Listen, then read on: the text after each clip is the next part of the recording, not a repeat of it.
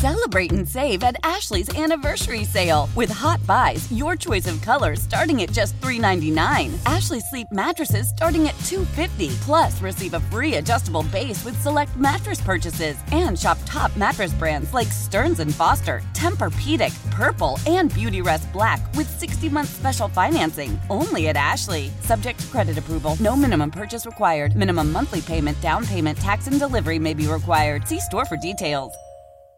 Why? If you have T-Mobile 5G home internet, you might be hearing this a lot. Why? Every time your internet slows down during the busiest hours. Why? Because your network gives priority to cell phone users. Why? Good question. Why not switch to Cox Internet with 2 times faster download speeds than T-Mobile 5G home internet during peak hours? Okay. Stop the whys and visit cox.com/5G home for details. T-Mobile prioritizes certain T-Mobile phone users over home internet users during times of congestion. The economy could lose a generation of working mothers. This is the headline from an article from Vox.com by journalist Bryce Covert, who looks at the long-term impact of hundreds of thousands of women who have been pushed out of work during the pandemic. She joins us right now. Thanks for being here. Thank you so much for having me. So what led you to want to focus on these stories of working moms?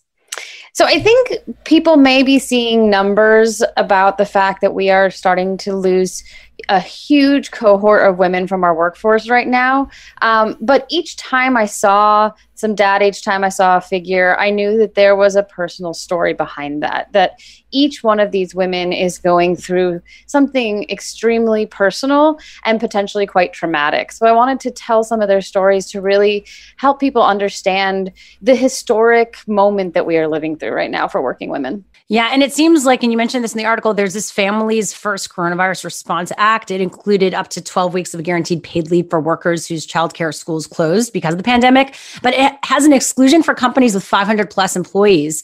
So let's talk about the repercussions of that, because it seems like those are the companies that would be able to, have the backing to support these women, but they don't. Yeah, I think so. The paid leave that Congress extended at the beginning of the crisis applies to a pretty small world of employees. Only about 20% of the workforce was eligible. And that's because if you're at an employer with more than 500 or less than 50 employees, or if you're a healthcare worker, which at first was very broad, although courts have actually since narrowed that exemption, but that all meant that you couldn't take this leave necessarily. I do think Congress was thinking, well, an employer with more than 500 employees can probably afford to do this on its own. But what these women's stories tell, and I think what we're seeing in our economy, is that a lot of them just aren't. They are not accommodating mothers or other working parents or working people when they need some time off to try to deal with this unprecedented situation. How do you think the bigger political narrative or conversation plays into a moment like this? Because, when you're talking about women's rights, reproductive rights kind of being stripped away, and then you have what's happening with Amy Coney Barrett. Do you think this societal issue kind of continues to fuel that women have to be the ones to put their job to the side and worry about being a caretaker? Yeah, I think some of what fuels this landing on women in particular is, just hard, cold math. Women make less than men, and that's even more stark for women of color. When there's a man and a woman in a partnership and they're trying to decide whose income do we lose, it's usually the woman's because it's usually lower. But I also think there is a huge societal undertone here of women still feeling that they have to be the ones to be the default caretaker, and that may mean having to pause or abandon their careers. That was true before the pandemic, but I think right now, when there is just such a rock and such a hard place that they're caught between, a lot of women who wouldn't have made that decision otherwise are being forced into it now. Yeah. Again, we're talking to journalist Bryce Covert about an article that she wrote with Vox.com about working mothers losing their jobs and how we could lose an entire generation of workers. And the numbers are pretty staggering. I mean, we've never seen this many women on the sidelines or out of work in this way, like working moms since 1986. Married women lost almost 1 million jobs last month, while single men gained 1.2 million. So what does this say about the future of gender in the workplace? Well, I hope that it's not bleak, but it could be really bleak, I think is my answer. One economist pointed out to me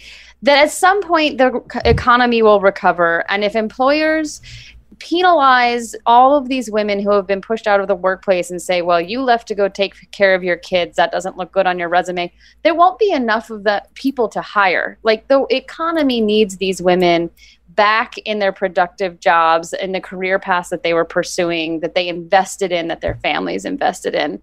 That said, we know that there is a severe penalty for mothers in the workplace already, that mothers are looked down upon for leaving work to care for their children. So I think it's really unclear. And these numbers are just unprecedented. We are losing a generation of women. So I don't think we really know what it looks like on the other side. Are people talking about it enough? Are we having these conversations? Does it feel like it's too late? Well, I think we are talking about it. I don't know that we talk about it in quite the right way. It is not, I think, that women are opting out. It is that they are being pushed out. They are not being allowed to make changes to their work life that allow them to do what they need to do in their personal lives.